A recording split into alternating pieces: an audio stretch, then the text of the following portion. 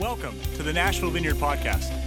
For more information, please check us out at www.nashvillevineyard.org. Thank you so much for listening, and we hope you have a great day.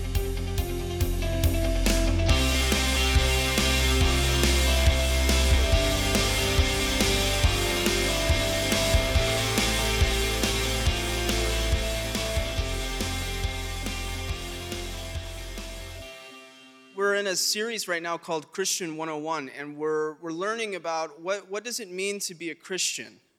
What do Christians do? How do they live? I think our heads are full of knowledge about how Christians believe.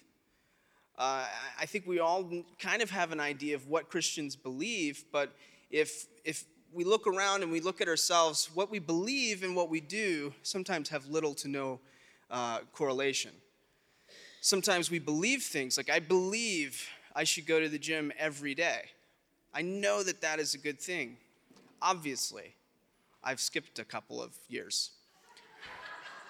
So we understand that believing and doing are different. There's sometimes a disconnect to that. And so we just want to say, what does a Christian look like? What do the scriptures say a Christian looks like? So we've been talking through this key verse, which is a very uplifting Christmas verse here. In Matthew 7:21, it says, "Not everyone who says to me," this is Jesus speaking, "Lord, Lord, will enter the kingdom of heaven, but the one who does the will of my Father who is in heaven. On that day, many will say to me, Lord, Lord, did we not prophesy in your name and cast out demons in your name and do many mighty works in your name? And then will I declare to them, I never knew you. Depart from me, you workers of lawlessness." If there's ever a time to pray, it's after that verse. Jesus, we thank you. We worship you. We ask that you have your way here today. We declare once again, this is your church. We are your people. And would you lead us? Would you guide us? Would you give us ears to hear and hearts to receive what it is you have for us today? We bless your name. Amen.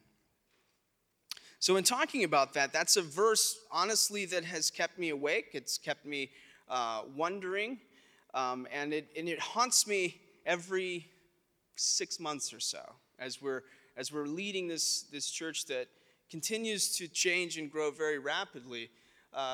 Every 6 months, the Lord arrests me and says, "Hey, it's easy.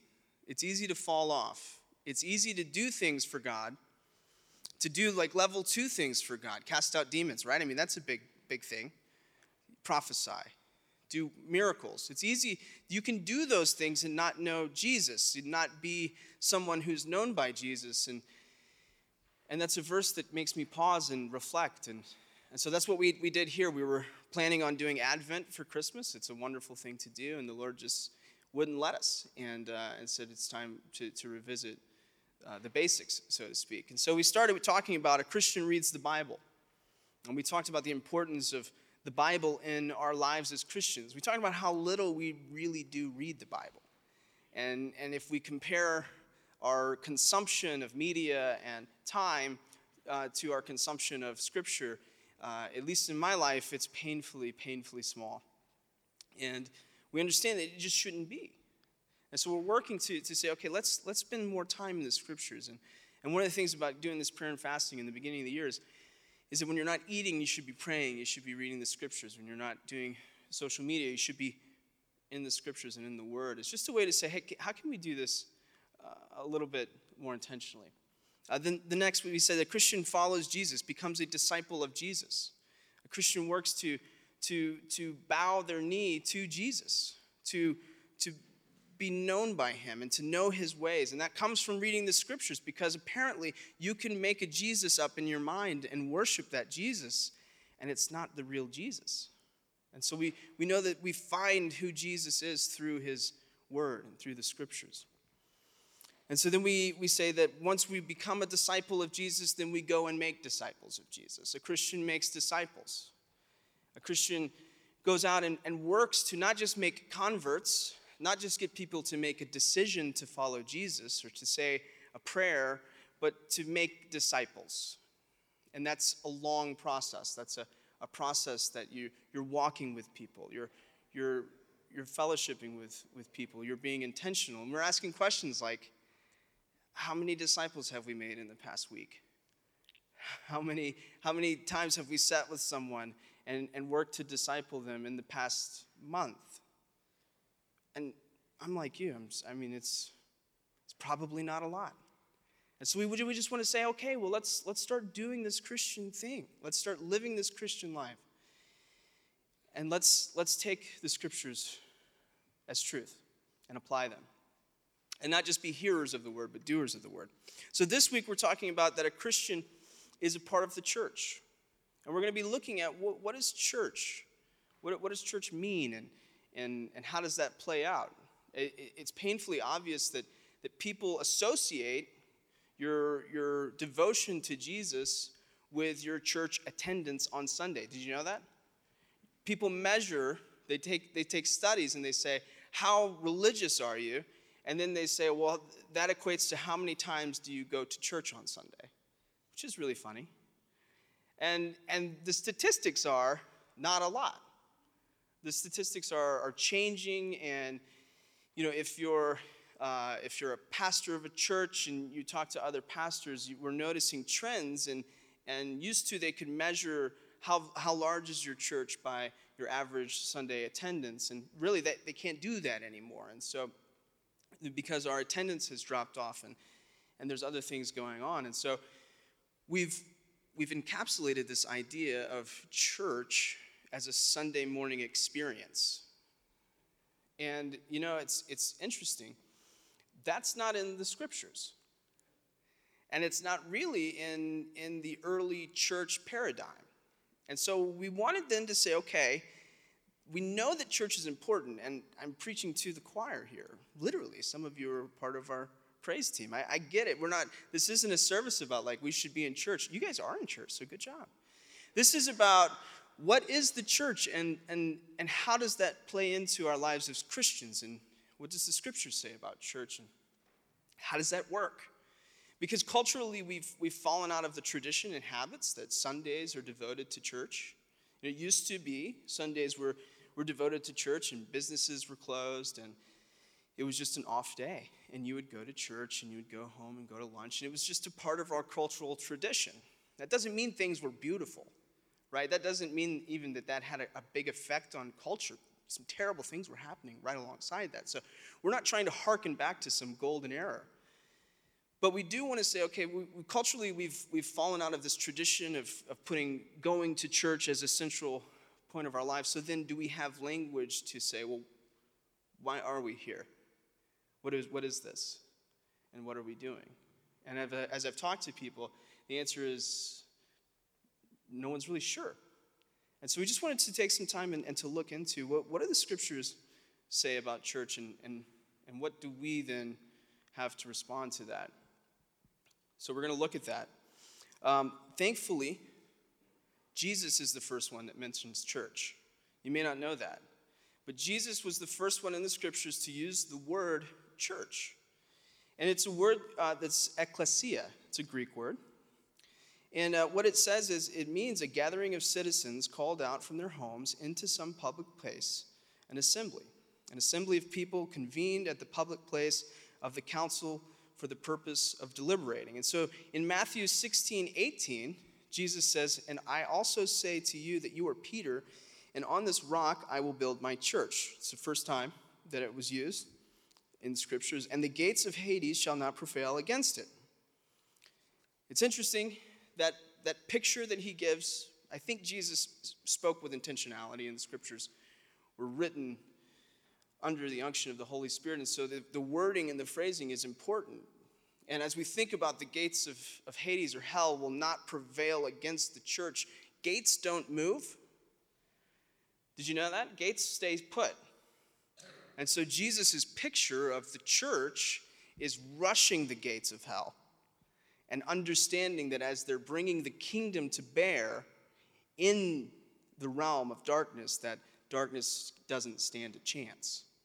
That was the way that he was using. This is the language that Jesus used. Not that we'll shut our doors and hell just can't get in. It's that hell is afraid of us as the church. It can't prevail against it. That's the idea. I like this. All right.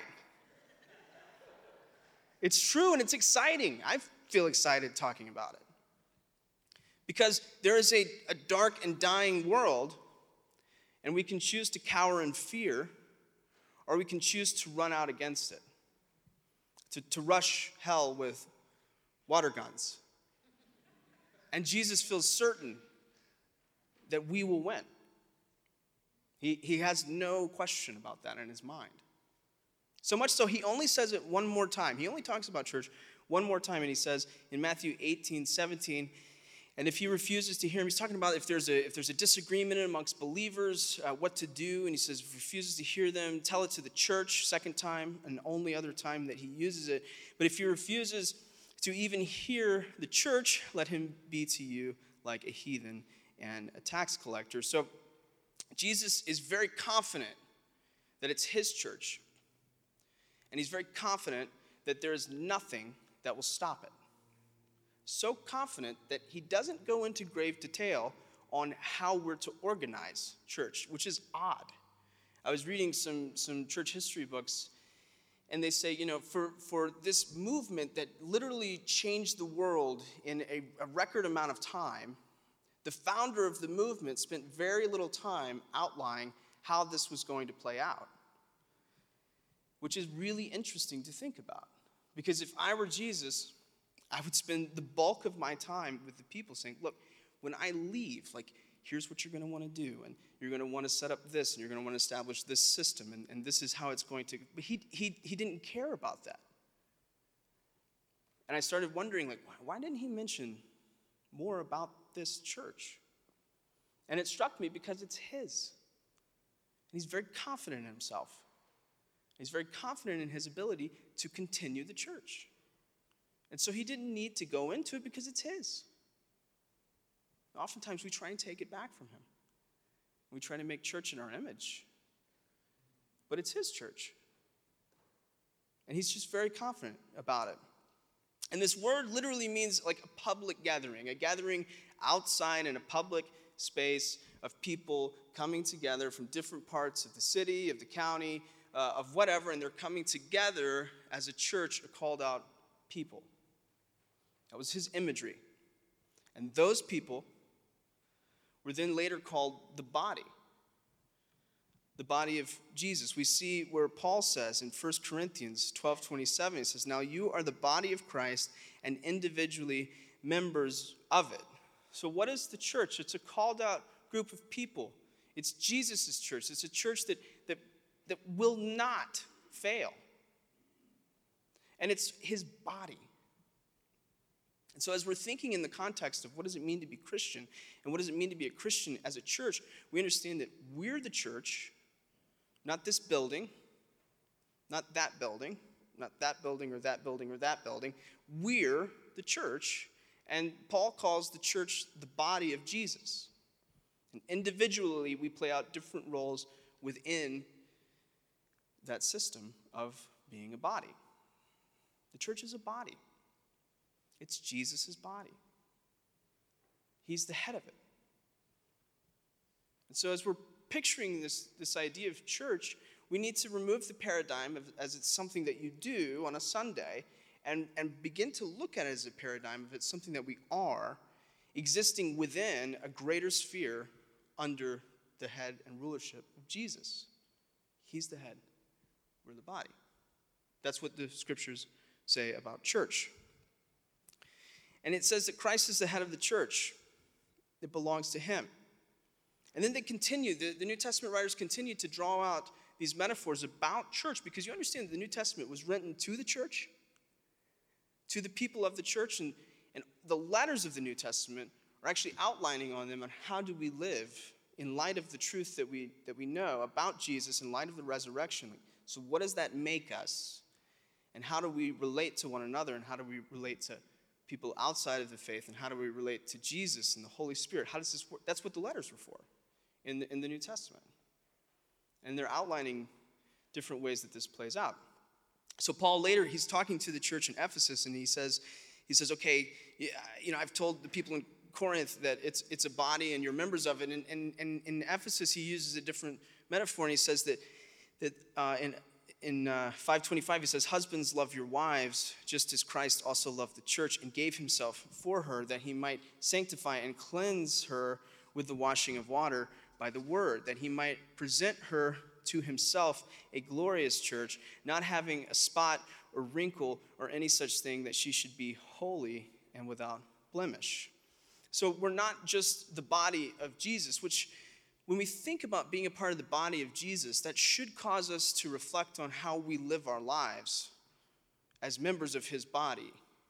And we think about like sin, like Paul talks about sins that we do to our own body, which is so vile because now we're in Christ and we're part of his body. And it's just putting that perspective of saying, you're a part of Jesus' body.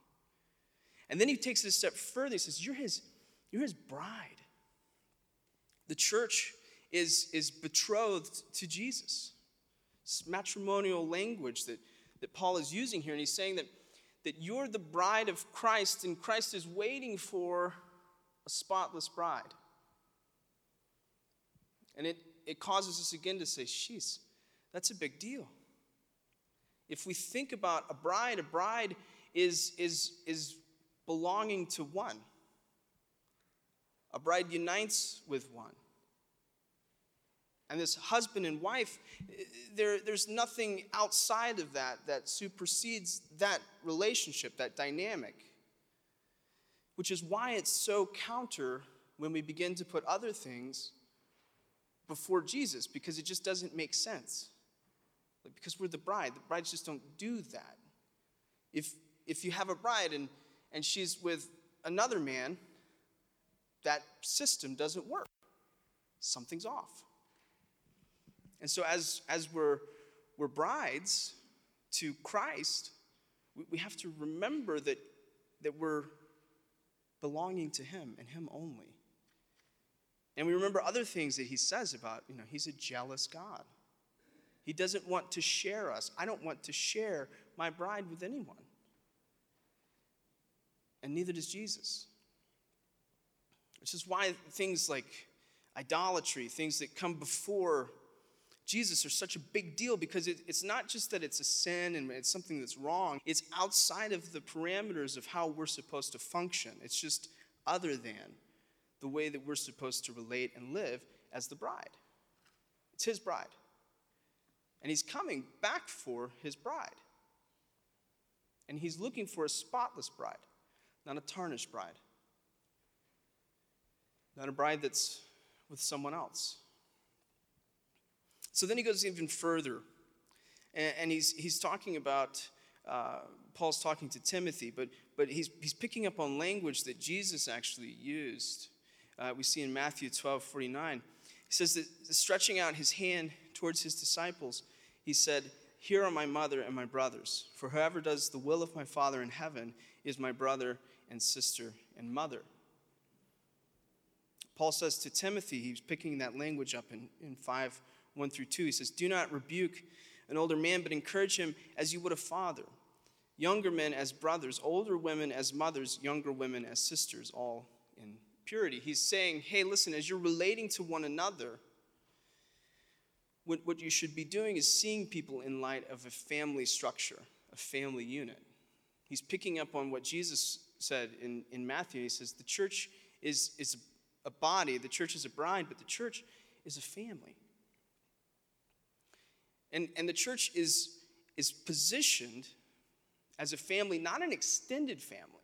He doesn't use aunts or uncles or cousins, because we all have aunts or uncles and cousins it's Christmas. We're going to have to see some of these people. Second cousins, the ones that you're not even sure how they fit into this whole equation. Maybe it's just my family. We're from South Alabama, and there's a lot of things going on within that family tree that I'm still curious of. And so he doesn't use extended family language because he wants you to see how crucial and important this family nucleus language is. He uses fathers, mothers, sisters, brothers. It's how we're to relate. The church is a family. We're a family. Before anything else, we're a family. And if we don't feel like a family, then we're outside of the paradigm. We're outside of what we're supposed to be. We're supposed to be family. If I think about then that metaphor, if I draw from that, and I say, okay, well, a family takes care of each other. A family supports one another in hard times, in good times. There's no question of whether or not you're in the mix, that you're supported by a family. Now, here's the caveat to all of this.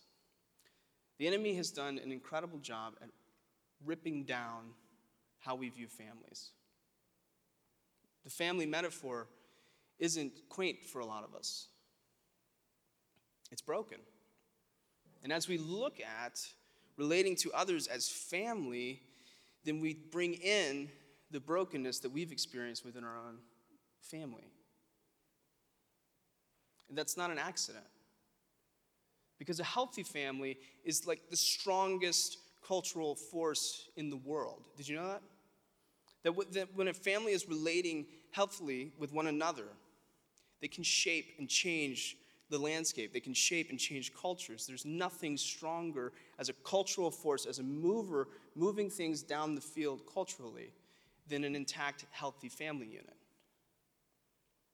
And I would say there's nothing more devastating than a broken, unhealthy family. And so as we're looking at the church as family, we have to look at the church as a redeemed family. As a family maybe not like our own families, but a family that we all aspire to be a part of. Healthy families love each other no matter what. You can't remove yourself from a family. It doesn't matter how hard you try. A healthy family takes care of each other. They give up things that they want to do for the greater good of a family. A family begins to think larger than just one individual. Which is why they move culture so far, is because they're already thinking at an enterprise level of how do we grow and move a family along. They're self-sacrificing. They serve one another. They have different jobs. They have different chores and tasks. They have this safety component around them that they know that a healthy family, if you're a part of a healthy family, you understand I'm protected.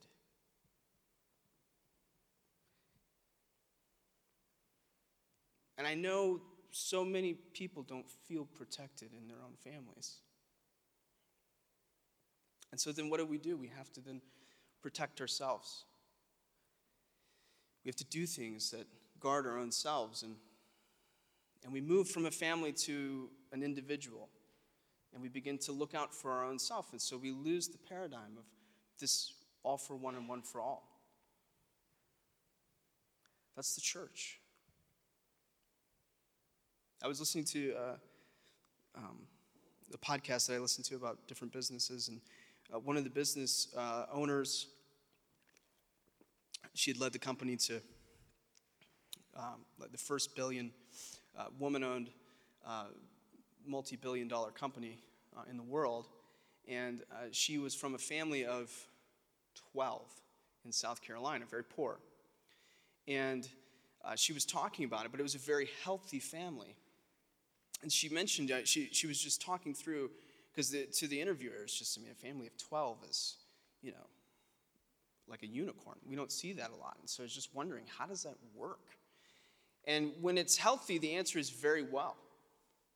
And so what she was saying, she said, we didn't have a lot of money, but we had some money. And, their parents worked, and they did that. But they didn't need money because they felt secure, they felt safe, they felt loved, they felt protected, they felt invested in. And this family would have different roles. And the roles were carried out with precision by all of the members of the family. And there was even a system where like the third born would take care of the sixth and all of those sort of things. And so they had it all worked out. And then on Thursdays, they would all gather together back. And they would sit down and they would have a family business meeting. And the father would say, okay, it's been payday. And so I'm going to give you some allowance, and we're going to talk about the week. And then they would say, it was really interesting. She said, every week the father would restate our family values and mission. and what we're existing for and the dreams and goals that the Father had for the children. Guys, that's a church. That's a picture of how we're supposed to live and relate. And this idea of family it's a striking picture. Because what we then have to do is we have to look like in this context. If you call Nashville Vineyard your home church, then you replace that with your home family. And then we have to ask questions that are difficult. Say, does it feel like a good family? Do we feel protected, taken care of, loved unconditionally? Do we feel supported? Do we feel cared for? And these are questions we have to ask. And then if the answer is no, then we have to fix them. We have to get back to the meaning of church, because the meaning of church is family, it's body, it's bride. Now see, there's always two sides of a ditch that we can get off of. So on the one side, what you want to do is you want to say, well, there is nothing like that in America, because now it's all buildings and budgets, and I was trying to think of a third one, sermons. How's that? Buildings, budgets, sermons, instead of body, bride, family. And so we'll look at that and we'll say, well, so then we should just throw out everything and start from scratch, because this is not what happened. This wasn't the intention, which I get, but the problem is that history actually tells us that what we do here is very similar to what was done in first century church. The way that we gather and meet on the Lord's Day was established in the first century church on a Sunday to celebrate the resurrection of Jesus. Now, even the days have been contested, but the majority have said, well, let's gather on Sundays to show the resurrection and how important and crucial the resurrection is. And so they would gather on a Sunday. Now, here's a different thing. Typically, it was before dawn. So I'm okay with not being just like that first century church. And the reason is because they didn't have Sundays off. You know, they didn't have a Sunday where they could go and watch football, and it was everybody's day off from work. It was because we got to get back to work, but let's gather and let's meet on the Lord's Day, and we'll do it first thing in the morning. And so they would actually gather. That's what the word means, right? A public gathering. Now, initially, the church was small, and so this would take place in homes, mostly. And people would gather in homes, and they would be smaller groups. But that's not always how it would happen. Sometimes they would gather in the synagogues. The church in Jerusalem did that quite a bit. They would go into the synagogue, and they would gather on Sunday in the outer courts as their public place.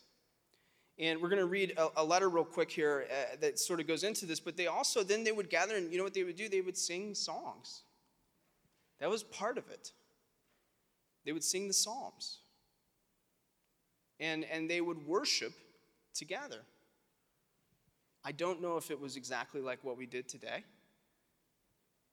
but it was in the same spirit of that. They would worship together. And then they would take the Lord's Supper.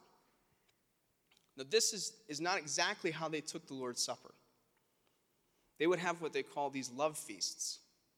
And they would gather together, and they would have meals, and they would break bread, and they would remember the Lord's Supper. And we see, like in 1 Corinthians, in 2 Corinthians, Paul is writing to them and saying, like, man, when you guys are together in those love feasts, you're not remembering Jesus. You're getting drunk, and others are starving because you're not getting the picture here of family. You're still individualized. And so Paul's giving instructions about the communion at that time. And so they would gather together, they would eat, they would pray. There would be people that were appointed as teachers or elders. There's actually things that we can find, and we'll read about it in a minute, that look similar to this. But there's a difference. Those things were a means to an end, and the end was family. And so those things help to facilitate family. Now, what can happen is that the means become the end. And the gathering, the service, the sermon can be seen as the end. And then when that happens, you have other things that happen, but it's not family. And then you can tack on at the end, oh, by the way, we're family. But it doesn't achieve it because the means lead to an end, and the end is family. And so the early church actually had systems in place. They did things, and they were organized. They took up offerings. They fed the poor. They remembered the people without family that were a part of their family, and they took them in, and they helped the widows and the orphans, and they were living as family. And no one, Acts tells us, was in need, because when you're in a family, I mean, it doesn't matter if Jackson loses his lunch money. I mean, I'm going to make sure he gets to eat because he's my kid. And so like Acts is telling us, they were a family, and they met together, and no one was in need because they're a family. So when we get upset with the modern church and we say that let's throw that out, we don't need to make the mistake of understanding that we're still doing the same means, but maybe we've turned some of these means into end. Maybe the Sunday gathering is the end goal. Maybe the tithes and offerings are the end goal. Maybe worship and sermons are now becoming the end goal. And so then what we do is we put all of our efforts and resources to that. But we forget that the end goal was family. The church is a family. The church is a family. And this on Sundays, and what we do, right after this, to celebrate and eat, and small groups, and all of that, facilitate, or should facilitate, us becoming more and more close as a family. And if it doesn't, then we must reevaluate and say, okay, have we elevated a means to an end? Is there a breakdown in the system? We should constantly be reevaluating to say, are we a family?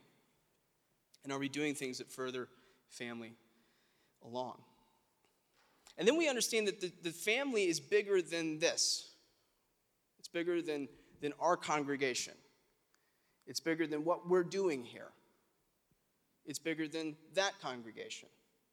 It's bigger than that congregation or that congregation or that congregation. It's a family, and we're part of the same family. We're part of the same family as our brothers and sisters apart across the street at the Nazarene Church. They're family. And the guy that started the Vineyard movement a long time ago said, your brother or your sister are never your enemies. And so often in the church, we make other churches our enemies. We compete with them. Or we villainize them because they have different thoughts. Disagreements actually happened in the first church as well, quite a bit. Because the problem with church is it's full of people. And the problem with people is that they're full of people. And we're full of people, and people are broken, and we're trying to understand our new identities. We're trying to wrap our heads around it. And if we read the New Testament letters in that light, we can see, wow, we've made some strides from some of the things that they were doing, but we're still a mess. And we'll see other people that may be a mess differently, and we'll villainize them and point them out and all of that. But our brother is never our enemy, ever. They're our family.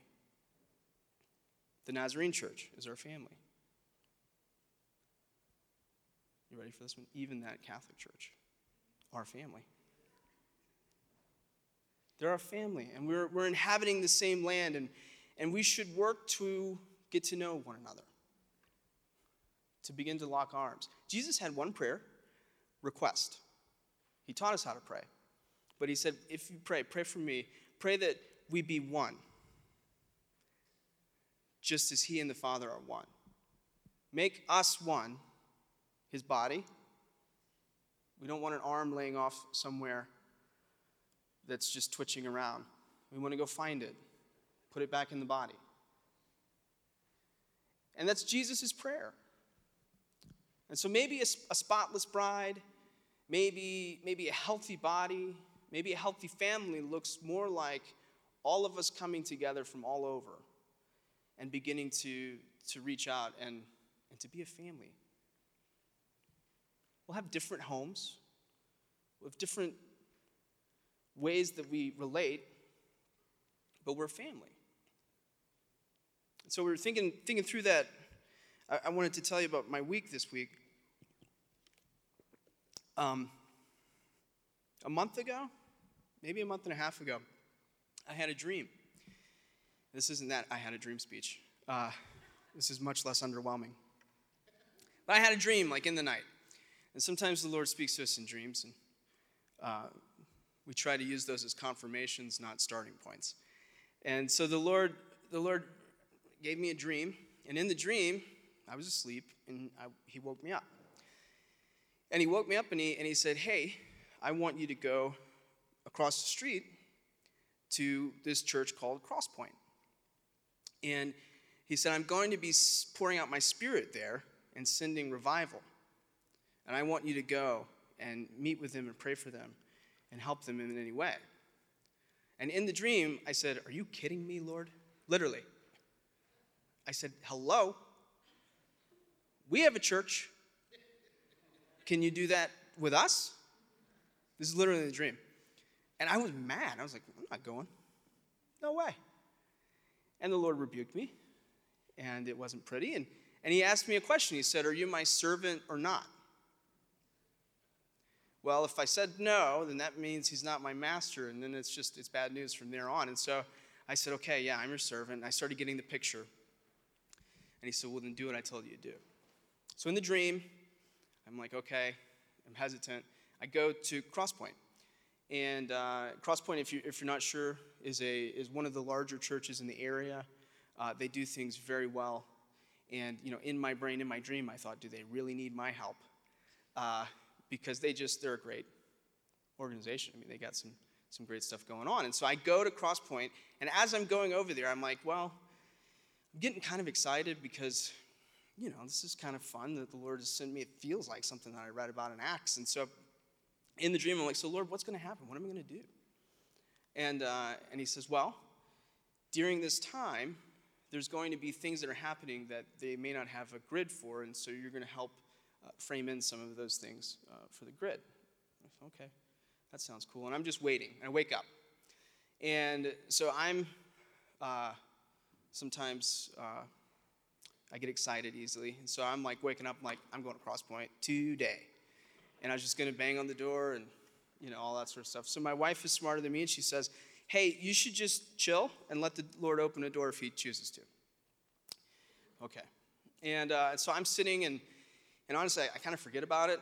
And so then I started getting these invites from different people to this prayer meeting that Crosspoint was having on Tuesdays at 11. And I honestly didn't connect the two things. And so I didn't want to do that because we have a prayer meeting here at 11. Did you know that? And so I was like, I'm going to go to our prayer meeting at 11. Well, so eventually I got a lot of invites until last Sunday. One of the ladies who was instrumental in bringing Ken Fish to our church for the first time, she said, hey, I just feel like you have to come with me to Crosspoint on Tuesday for this prayer meeting. She was like one of the planting members of Crosspoint, and she was telling me, she said, the Lord is doing incredible things over there. They have a new pastor and all of this sort of stuff, and I want to introduce you to the pastor. I know him, we're good friends. I was like, okay. And then it dawned on me, wait a second. This is that dream. So I go over to Crosspoint and at 11, and they're having intercession prayer, and it's really good. And I didn't know what to expect. I've only been there once for the ice skating extravaganza they have in their parking lot, which, says enough for itself. I mean, that's incredible that they can do that. We don't even have hot water. So I'm trying to figure out hot water. And so I go there, and honestly, I'm like, what am I doing here? I'm intimidated. I'm sitting there. And so she says, well, come on afterwards. And you can really, sense like the Holy Spirit was just brooding over this group of people. There's probably 50 people. And it was just it was just impactful. And people were getting these scriptures and saying, I just felt like the Lord lead me to this scripture and this scripture. And so afterwards, she takes me and she's like, let's go meet the pastor. And so I'm on my way, and then one of his staff member pulls us over, and she's like, hey, I had a vision, and I've never had a vision. I don't know what to do with this vision. And I was like, that's interesting. And so we got to pray and all of that. And so then I go and I meet Pastor Kevin, who's the new pastor over there. And I'm like, hey, man, I'm Grant. I'm pastor of church across the street. That's the Vineyard. And so he's like, the Vineyard? He's like, you have no idea how influential the Vineyard has been in my life. And I was like, well, that's cool. And he starts asking me, have you read this book? I'm like, yeah, I've read that book. And so then he grabs me and he looks at me. He's like, are you guys seeing stuff? Are you seeing signs and wonders and the miraculous? And I was like, yeah, actually. I mean, because this Sunday we had 3 people that had hearing trouble, and their hearing trouble was gone after prayer. And we see a lot of that kind of thing. We always want more, but we are seeing stuff. And so he says, oh man, we're starting to see stuff too. He's like, it's incredible. And I was like, it is really incredible. And so he's talking, and we start opening up, because I don't know who he is or what kind of person he is. And I was like, so can I get weird with you for a minute, Kevin? And he was like, yes, get weird. And so I was like, so I told him about my dream. And I said, I think I'm supposed to pray for you, man. And he grabs my arm, this is not an exaggeration, and we run. And he falls on his face, and he says, pray for me now. And I was like, oh my gosh. And literally, I was just feeling the Holy Spirit, and I was just praying for him. And, and the only thing I could think of to pray was, Lord, do greater things through him than you've ever even thought about with me. That's my prayer. And I'm just praying that kind of stuff. And then he gets a word of knowledge for me that was the exact same word of knowledge we got when we were sent out as a planter a couple years ago. Really interesting stuff. And so then he said, I have something for you. Come with me. He's super intense. And, really fit and good looking. And all, yes, I'll follow you anywhere, man. Let's go.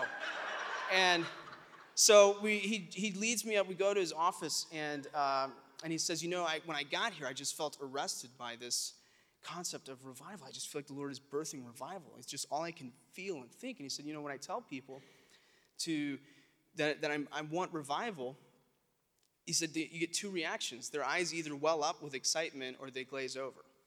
And he said, I just felt like this whole time I've just been beating this drum. And he said, so I got this made, and he handed me this mallet. And he said, I had this mallet made just to remind me that I'm supposed to beat the drum. He said, but when you're praying for me, the Lord told me there's 2 sides of a drum. And he was like, you're going to beat your side, and I'm going to beat my side. And we're going to beat it together. Isn't that incredible? That's incredible, right? It felt like something out of Acts. And I was just like, oh, okay. And I'm standing in his office, and from his office, we can see our bell tower, our steeple. And the Lord immediately reminded me that right after we procured this building, I got the final, yes, you can have service here. I was on cloud 9. I thought I was invincible, right? I thought, the Lord is going to do so much. It was miraculous, and I just was on cloud 9. And I was coming from north of town, and I was looking at our steeple, and I was praying, and I was like, Lord, what are you going to do? Oh, man, this is so incredible, and, all of that sort of stuff. And as I'm, kind of praising him, kind of just building myself up, he literally stops me in the car, and he says, don't have too small a vision for what you think I'm going to do. It's not all about you in this little building. And he said, look over here. And as I looked, there's Crosspoint. And at the time, I was like, am I going to Crosspoint? Because I didn't want to do that. And but I didn't know what to do with that. He said, and then what he said is, he said, believe for more. Believe me for more. And I just didn't know what that looked like until I'm standing in his office, and I'm like, holy smokes. This is what he meant. Because they're our family. We're part of the same family. And Jesus' prayer is that we would be one heart, one mind, desperately crying out for more of his presence. And so I wanted to let you know it's happening. There's some incredible things happening. Isn't that amazing? And so now we're praying for each other at 11. Every Tuesdays, we're praying from here, and we're going to go over there sometimes. And it's just going to be this interesting, amazing thing that the Lord is doing. Because we're a family. And family is bigger than this. It's bigger than that. It's the body of Christ. That's who we're called to be. So every week we end with a writing from the early church about all of this. And Barry, you can come up as we finish. And so we're going to read, it's the Apology of Tertullian. This was written in 197 AD. Because I want you to see that church is bigger than systems. It's bigger than buildings. It's bigger than an idea. It's bigger than man. It's Jesus' church. And what we're doing now has been going on for 2,000 years. And it will continue to go on until the Lord returns, because nothing, not even hell itself, can stop us, because it's his. So it says, we are a body knit together as such by common religious profession. So he's telling about the church, the early church. This is written in 197 AD. By unity of discipline and by the bond of a common hope, we meet together as an assembly and congregation, that, offering up prayer to God, as with united force we may wrestle with him in our supplications. This strong exertion God delights in. We pray too for the emperors, for their ministers, and for all in authority, for the welfare of the world, for the prevalence of peace, for the delay of the final consummation. We assemble to read our sacred writings, and with the sacred words we nourish our faith. We animate our hope, we make our confidence more steadfast, and no less by inculcations of God's precepts we confirm good habits. In the same place are exhortations made, rebukes and sacred censures are administered, for with a great gravity is the work of judging carried on among us, as befits those who feel assured that they are in the sight of God. And you have the most notable example of judgment to come when anyone has sinned so grievously as to require his severance from us in prayer, in the congregation and in all sacred intercourse. The tried men of our elders preside over us, obtaining that honor not by purchase, but by established character. There is no buying and selling of any sort in the things of God. Though we have our treasure chest, it is not made up of purchase money, as of a religion that has its price. On the monthly day, if he likes, each puts in a small donation, but only if it be his pleasure, and only if he be able, for there is no compulsion, all is voluntary. These gifts are not spent on feasts and drinking bouts and eating houses, but to support and bury poor people, to supply the wants of boys and girls destitute of means, and parents and of old persons confined now to the house, such too as have suffered shipwreck. And if there happen to be any in the mines, or banished to the island, or shut up in the prisons, for nothing but their fidelity to the cause of God's church, they become the nurslings of their confession. But it is mainly the deeds of a love so noble that lead many to put a brand upon us. See, they say, how they love one another, for they themselves are animated by mutual hatred. See, they say about us, how they are ready even to die for one another, for they themselves would sooner kill. So what does the church look like? It looks like people, beyond anything else, that love each other.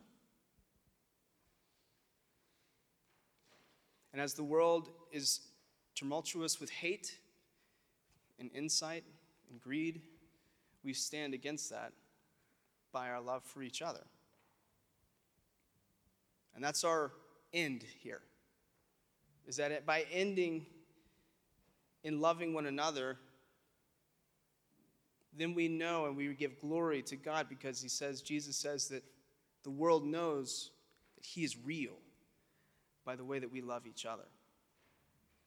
That's our goal. And so we want to continue to grow in this family, grow in our idea of family, to grow in Are we loving each other? Are we caring for one another? And it's why we exist, is to build a family that loves one another. That's it. So that God gets glory. And as we do that, we'll have gatherings downstairs as for food, and we'll do things. And in Crosspoint, we'll put a skating rink out. But it's so that we love one another. Because I love ice skating. You see what we're doing? We just love each other. And that's the goal. That's the end. We love us here. We love the church across the street. We're family. And so the thing that we have to do then is to repent of negative things we've said about our brothers and our sisters. Disagreements between us that cause us and lead us to anger. It's not what he desires. We've probably all spoken ill of other churches. That's a sin. And we need to repent of that. Because it's his bride we're talking about. And we have to be careful about how we talk about his bride. Even if we don't understand. So we're going to worship and just take a time for repentance and just, Lord, we're sorry for anything that we've said about any members of your body. Doesn't mean that we're unaware of things that are going on that don't need to go on, but it does mean that we're leading with love. And so that's the prayer for today. It's just, Lord, would you just clear our hearts of things that we've said about other people, of other churches, of our brothers and sisters. Just forgive us of our pride and our arrogance that we know what the one way is. And then would you give us a love for our brothers and sisters so that he is glorified. And then if you need prayer for anything specific, we would love for you to come down here. We have a prayer team, and they'll pray for you, and we'll see some stuff, some miraculous stuff. We'll see some healings. We'll see people arrested by the love of the Father. We'll see people known. So we'll open that up in just a moment. But right now, as we sing, if you could stand. And again, the prayer is, just search my heart, Lord. Would you bring me my careless words to mind? And then would you forgive me of those? So Holy Spirit, we welcome you. We invite you here to search our hearts, to have your way with us. Would you forgive us of the things that we've said about your bride? For all upcoming events or more information about the Nashville Vineyard Church, please check us out at www.nashvillevineyard.org. Thank you again for listening, and we hope you have a great day.